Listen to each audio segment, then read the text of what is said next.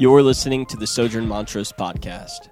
For more sermons and content, visit sojournmontrose.org. Good morning. Peace be with you.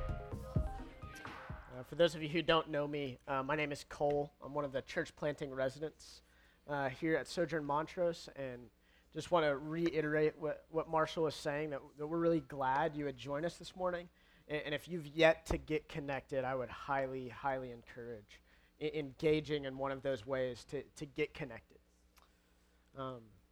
Today we're beginning a new series. It's our annual Life Together series, which is a sermon series in which all of the Sojourn churches, so if you're new, we're part of a family of neighborhood churches throughout Houston, and so we're one of 4 Sojourn churches.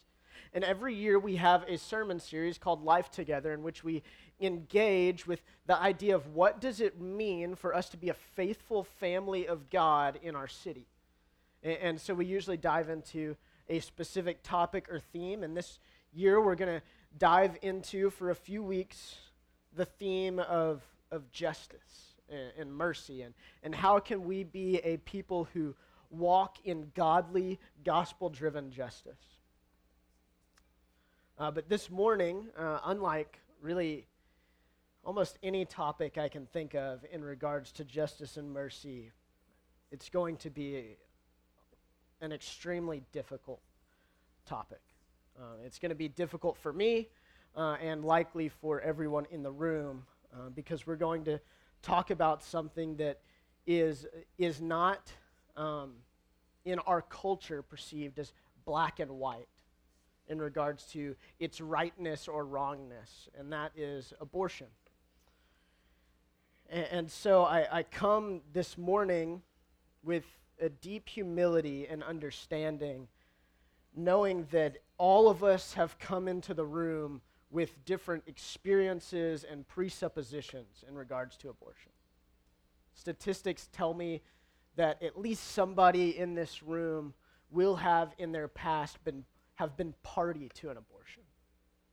Statistics tell me that in regards to where we are in the city of Houston, that a large number of people in the seats this morning will have very strong political opinions that abortion should be a legal right. And because we are an evangelical gospel-preaching church, statistics tell me that a lot of us in the room will have very strong and emotional feelings opposed to abortion. And really the goal this morning is not for me to convince you of a political agenda or party. My goal is certainly not going to be to heap shame and guilt upon those of us in the room who believe differently or in opposition to what God's word tells us, or who have behaved differently or in opposition to what God's word tells us. My goal is to lead us humbly into an interaction with God's word in order that we can be radically shaped by the grace, love, and patience of God, that we can be a people that are truly marked by justice. I'm convinced that this is not an issue in which the church can afford disunity. The stakes are simply too high. We must be united as the people of God in what we believe and how we behave in regards to abortion. But I know that I cannot unite us on that. I know that I cannot convince any of us of anything. And so we're going to start by praying. And when I pray, I ask that you would join me in prayer, that we would lay down our emotions, as hard as that is, that we would lay down our presuppositions, that we would lay down our experiences in the past, and simply come to the Lord with a humble need for him to speak to us. So let's pray. God, we confess and believe that you are good above all things. Teach us to understand that. Teach us to understand your grandeur as our creator. Teach us to love the things that you love and allow us to be shaped by your word. God, we confess that we came into this time with a variety of experiences. That we are a group of individuals who have thought differently and behaved differently and fought for different things in our past. And we ask this morning that you would give us a trust in you. That you would teach us to be graceful to one another and to the world around us. That you would teach us to be people who do and fight for justice. Teach us what is true and nothing else. Make us humble. In light of you being the God of eternity, make us humble. In Jesus' name we pray. Amen. So, in really any facet of our worldview, as Christians, we have to approach it from the lens of the gospel. So we must begin this morning by looking at our text, looking at it in light of the gospel, and then asking God to radically shape our lives accordingly. The text this morning reads, as Marshall read for us, it says, "If you faint in the day of adversity, your strength is small. So rescue those who are being taken away to death. Hold back those who are stumbling to the slaughter. If you say, 'Behold, we did not know this,' does not he who weighs the heart perceive it? Does not he who keeps watch over your soul know it? And will he not repay man according to his work?" The proverb is very clear this morning. It is the responsibility of God's people to stand up for and defend those who are voiceless, defenseless, helpless, and oppressed, especially those who are facing death. The text tells us that we can't try to claim ignorance to what is going on around us because the Lord knows our knowledge, and he knows it well. So we must be doers of justice. We must be a people that are willing to look at the adversity of worldly oppression and murder and be strong in fighting for those who are being taken away to death and those who are stumbling to the slaughter. But in order to do that through a gospel worldview, from the lens of the saving and hopeful death and resurrection of Jesus Christ, let's go to Romans 5. Verses 6 through 11 of Romans 5 say this: "For while we were still weak, at the right time Christ died for the ungodly. For one will scarcely die for a righteous person, though perhaps for a good person one would dare even to die. But God shows his love for us in that while we were still sinners, Christ died for us. Since, therefore, we have now been justified by his blood, much more shall we be saved by him from the wrath of God. For if while we were enemies, we were reconciled to God by the death of his Son, much more now that we are reconciled, shall we be saved by his life. More than that, we also rejoice in God through our Lord Jesus Christ, through whom we have now received reconciliation." So the text is telling us, through the inspired apostle, that though we were unable and undeserving to experience a salvation, and as our sin was building up for us a record of debt that we could never pay, that Christ looked upon us weak and sinful, helpless and hopeless, and brought about justice. But he didn't bring about justice by making sure that we all experienced the punishment that we rightfully deserved. He didn't bring about justice by pouring upon us loads of shame and guilt and misery. He didn't look upon our hopelessness with a hardened heart, allowing us to meet our sure demise. He reconciled us with God. Keenly aware of our sin and our need for forgiveness,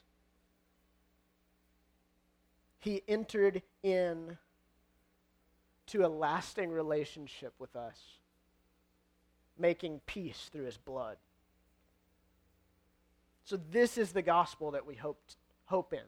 This is what, as Christians, we put all of our trust in, is that is true.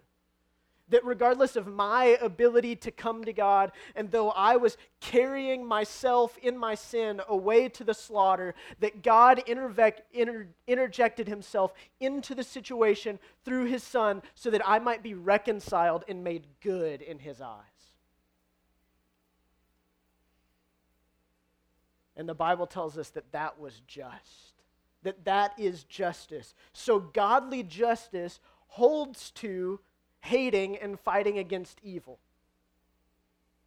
But it does so through radical measures of sacrifice in order to bring about goodness and reconciliation between God and man. I'll say that again. Godly justice holds to hating and fighting against what is evil in the world, but doing so through radical sacrifice in order that reconciliation and goodness could come as God comes into relationship with man. And so as we come as the church seeking godly justice through graceful reconciliation in regards to this topic of abortion, we must know that the topic will stir within us deep and sometimes hostile emotions, and in that we have to remember the words of Christ in his famous Sermon on the Mount, as he said, "Blessed are the peacemakers, for they shall be called sons and daughters of God." So as Christ has made peace between us and God through his sacrifice, so we should be peacemakers for justice, not warlords for legalism, not the loudest and angriest voice in the room or in the public square. If we're going to begin developing a framework for any amount of human justice, we have to have an appropriate and biblical understanding of humanity. And if we're going to have an appropriate and biblical understanding of humanity, we must first have an appropriate and biblical understanding of God. And the Bible tells us that God is supremely beautiful, that he's holy, that he's good, that he's loving and patient and just. The Bible tells us that God is in control of all things and indeed created all things. The Bible tells us that God is three persons existing simultaneously in relationship with himself, consisting of the same essence, yet performing different roles in loving relationship. The Bible also tells us this in Genesis chapter 1. It tells us that God said, "Let us make man in our image, after our likeness, and let them have dominion over the fish of the sea and over the birds of the heavens and over the livestock and over all the earth and every creeping thing that creeps on the earth." So God created man in his own image. In the image of God, he created them, male and female. He created them. And God blessed them.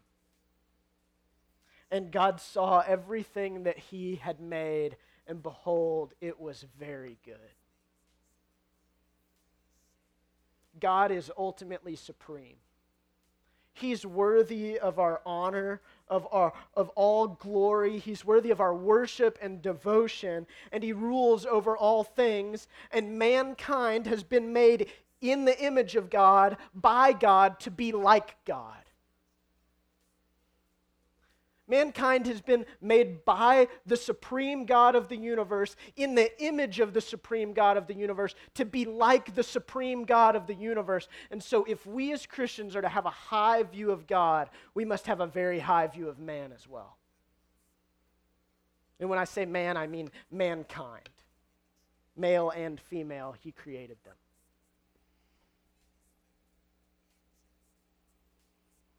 In the first chapter of Genesis, that begins the written revelation of God to his people, we are told that all human life is intrinsically valuable, that it's worthy of dignity and honor. We're told that humans have a uniquely blessed position and role in the running of the universe, that God has bestowed upon them power and honor. And so with this understanding of mankind, we can look at how important it is when the Proverbs tell us that we must rescue those who are being taken away to death. We should rescue the person being taken away to death because that person bears the very image of God and is deserving of respect and of justice. As Christians, I believe we must have what I like to call a radical and holistic pro-life worldview. What I mean is from the womb to the tomb, from the moment of conception to the dying last breath, all human life, regardless of situation or actions or past or beliefs, is worthy of dignity, honor, respect, protection, and trust, because every single one of them, though broken and varying in the amount that they display the image of God and that they display the likeness of God, all of them are created in the image of God and are like God. The world generally doesn't deny that humans have value and dignity. But the question that is often asked in the conversation of abortion, it does show that the world does value human life and dignity, as the question is, where does life begin? At what point is a human life viable? At what point does a growing group of cells become a valuable human life worthy of respect? And I could seek to answer this question with the same political arguments you've probably heard your whole life. I could seek to answer the question with mountains of scientific explanation of how life begins and when it starts and all of these things, but primarily we will go this morning to the revealed word of God. Because in the Bible, we're left with very clear answers in regards to this. I will say as an aside that a fertilized egg or a human embryo contains biologically everything that is necessary to grow into a fully functioning human life. And so you would be hard-pressed to convince me that there is not an ulterior motive in any definition of the beginning of life that starts after fertilization. But that's an aside.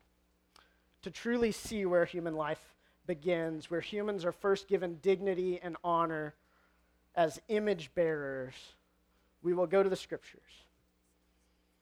Psalm 139. We see a psalmist describing that God has intimate and unique knowledge and relationship with his image bearers well before the days of their life are being numbered. As he writes, "For you formed me, my inward parts. You knitted me together in my mother's womb. I praise you, for I am fearfully and wonderfully made. Wonderful are your works. My soul knows it very well. My frame was not hidden from you when I was being made in secret. Intricately woven in the depths of the earth, your eyes saw my unformed substance. In your book were written, every one of them, the days that were numbered for me, when as yet there were none of them." So the psalmist tells us that at least in the very beginning of life being formed in the womb of a mother, that God has intimate relationship and knowledge with his image bearer The first chapter of Ephesians gives us an even more astounding definition of where human life and dignity begins, as the apostle writes that before the foundation of the earth, God chose his people. So saying that human life and dignity begins at conception actually becomes a very conservative answer. Because the Bible would tell us that human life and dignity actually probably began way before God even created the world. That he knew you by name and the days that you would live and the places that you would be, and the way that you would bear his image and be like him. I'm convinced, though, that the most compelling case for human value, especially the human value of the embryo, is the case made by the incarnation of God. Jesus' incarnation into the world as the eternal God of the universe did not begin after 20 weeks of Mary's pregnancy. Jesus has eternally been God. There has never been a moment in all of eternity, and there never will be a moment in all of eternity when Jesus has not and will not be completely worthy of honor, dignity, and praise, because he is the God and King of all things.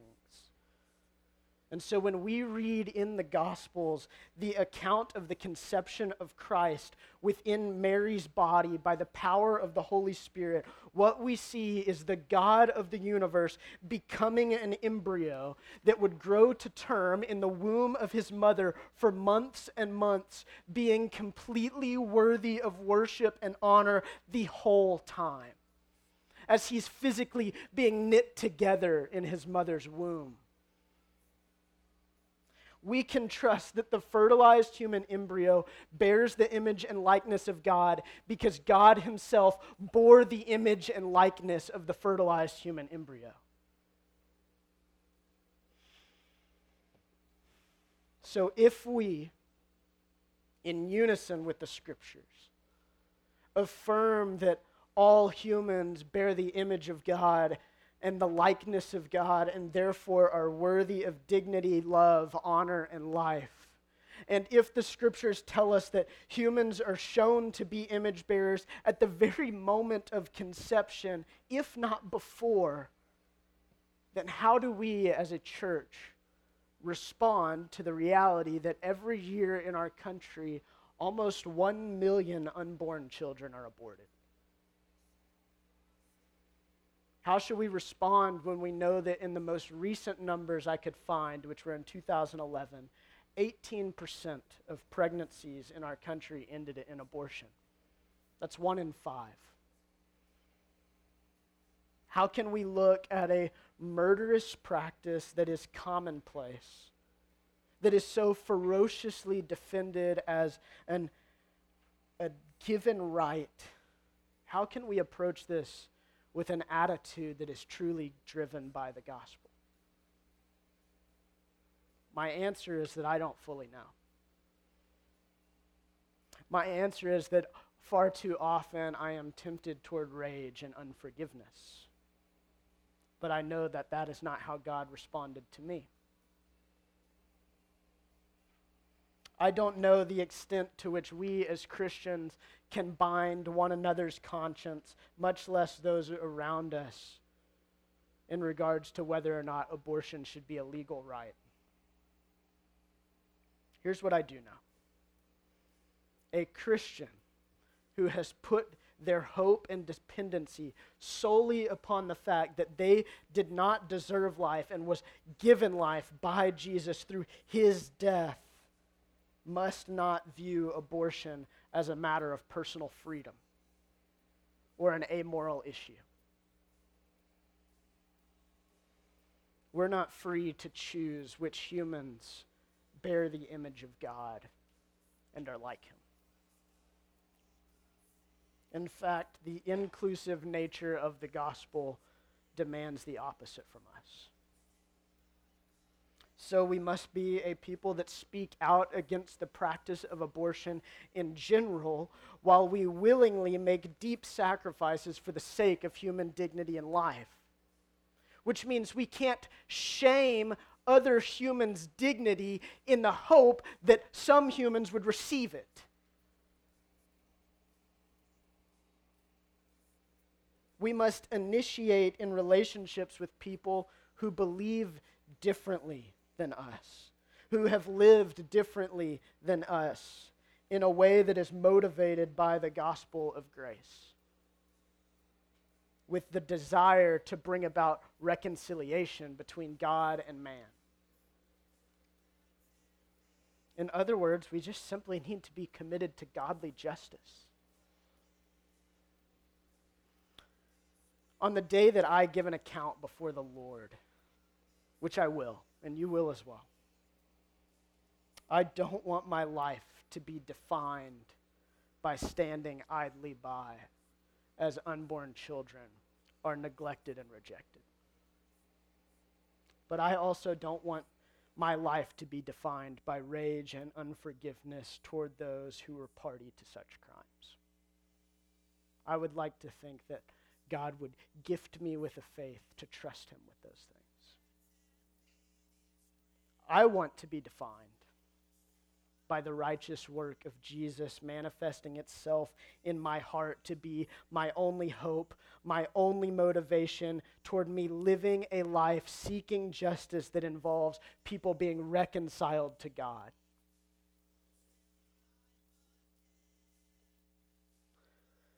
So although I don't have the answers, I think this week in study and prayer, I've come to some answers in terms of how can we engage with this as the church.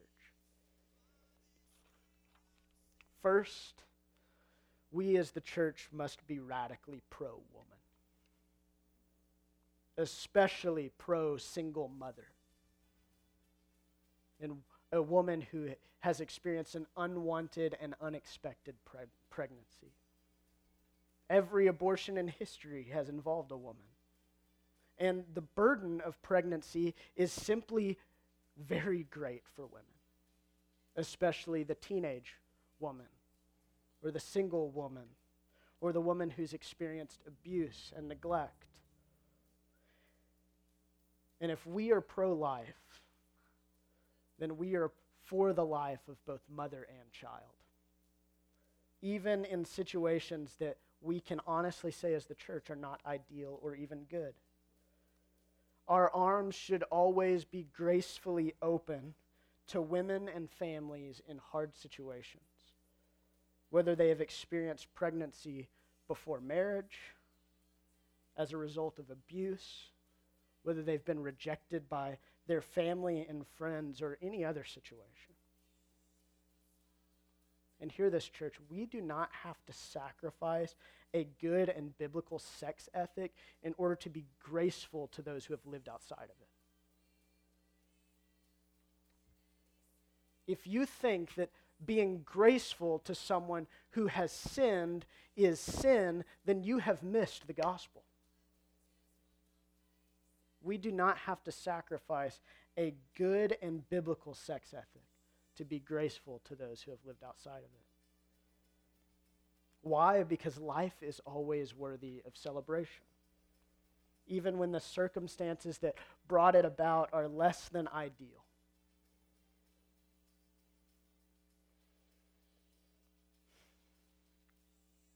It's commonly believed in our Christian culture, as we have historically fought against abortion, that making abortion illegal will lead to a drastic number of children available to adopt. And that's something that we simply can't prove, and I think is unlikely. If the government's laws changed and abortion was made illegal, I think what we would have, rather than a huge pool of children ready to be adopted by Christians, is a huge pool of parents and mothers in desperate situations. And so to be pro-life means that we're willing to roll up our sleeves and walk alongside people who have boldly and courageously chosen life, even though death seemed much more convenient.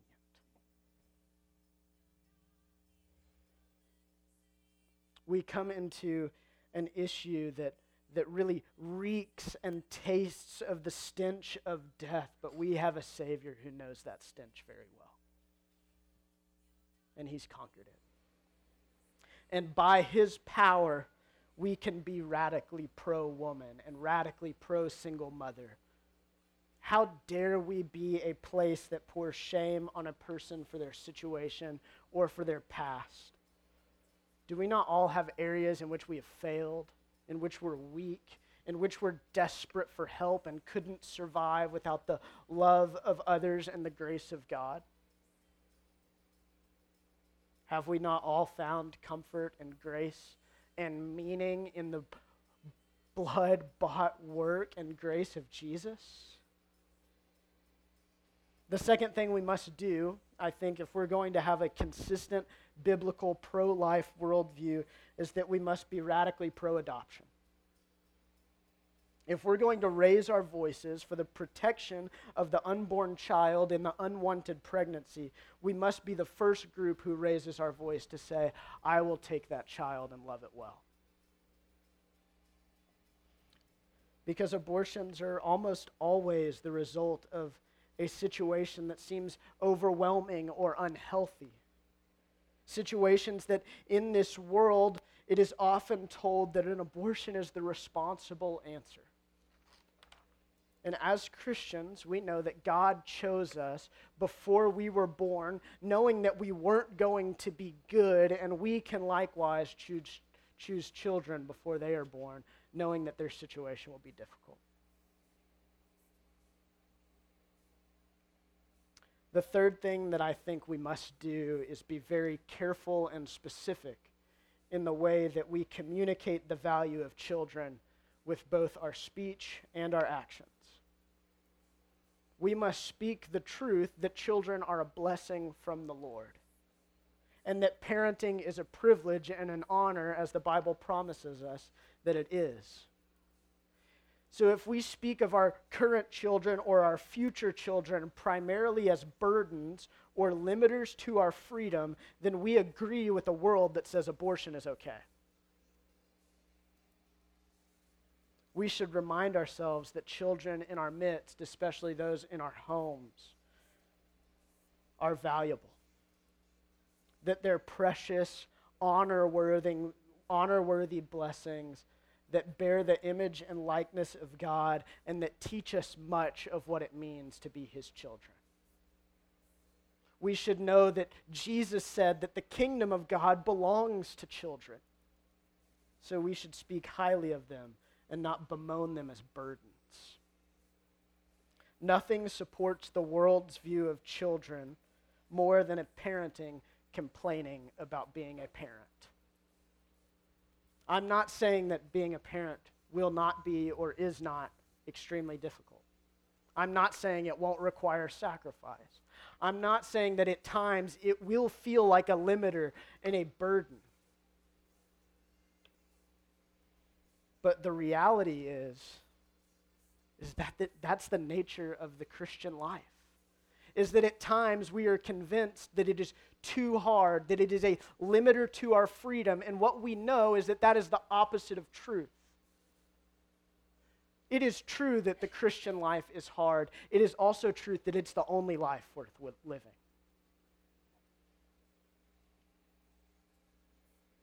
Very few things in life that are worth doing are easy, and God promises that parenting is not only worth doing, but that it is the normative function and expectation for married Christians. Finally, I think that the most practical and the most helpful thing we can do is to be radically humble. The temptation in our age of social media and the 24-hour news cycle is to believe that politicized issues are completely devoid of people who are affected by them.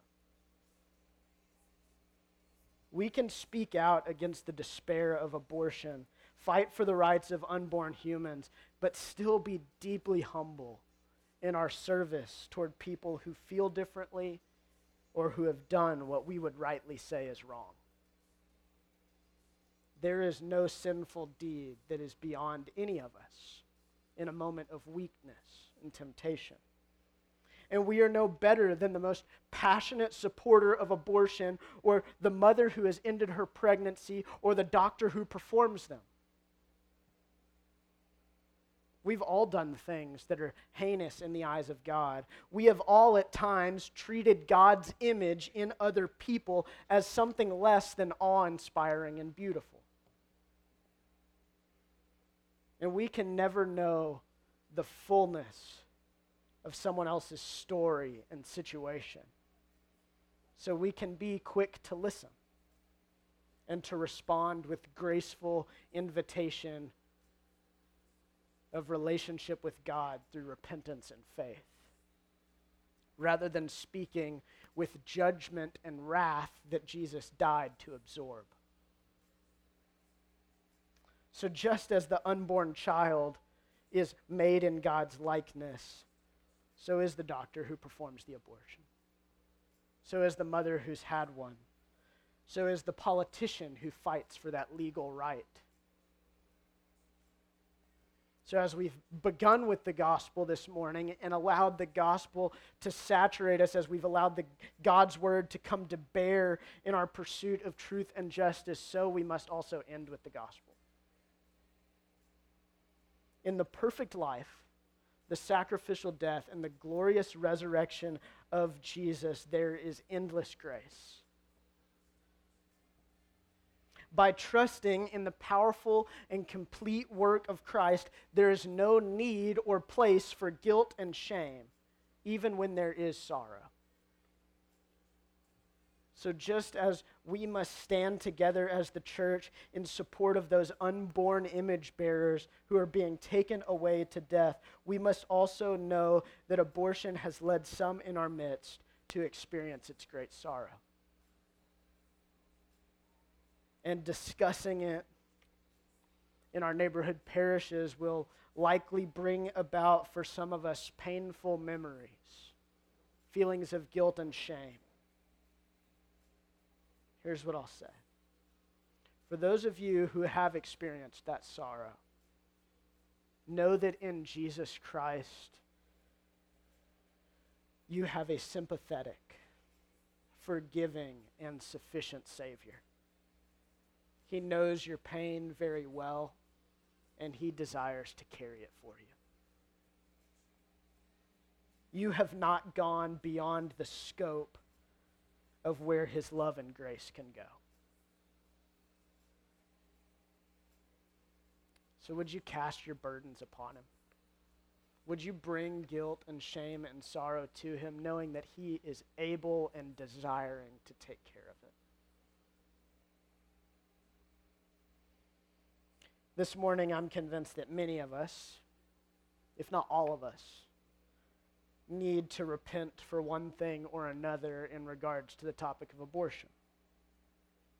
Like we've mentioned, maybe some of us have been party to it or been vehement supporters of it. Maybe you need to repent of just being callous toward the issue, as if it's not important.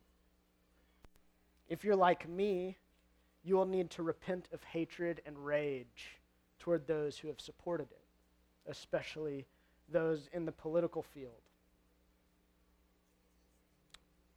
What I do know is that we can repent, that we can seek justice, knowing that our God will forgive us because he has already initiated in the deep sacrifice that makes reconciliation between us and him possible.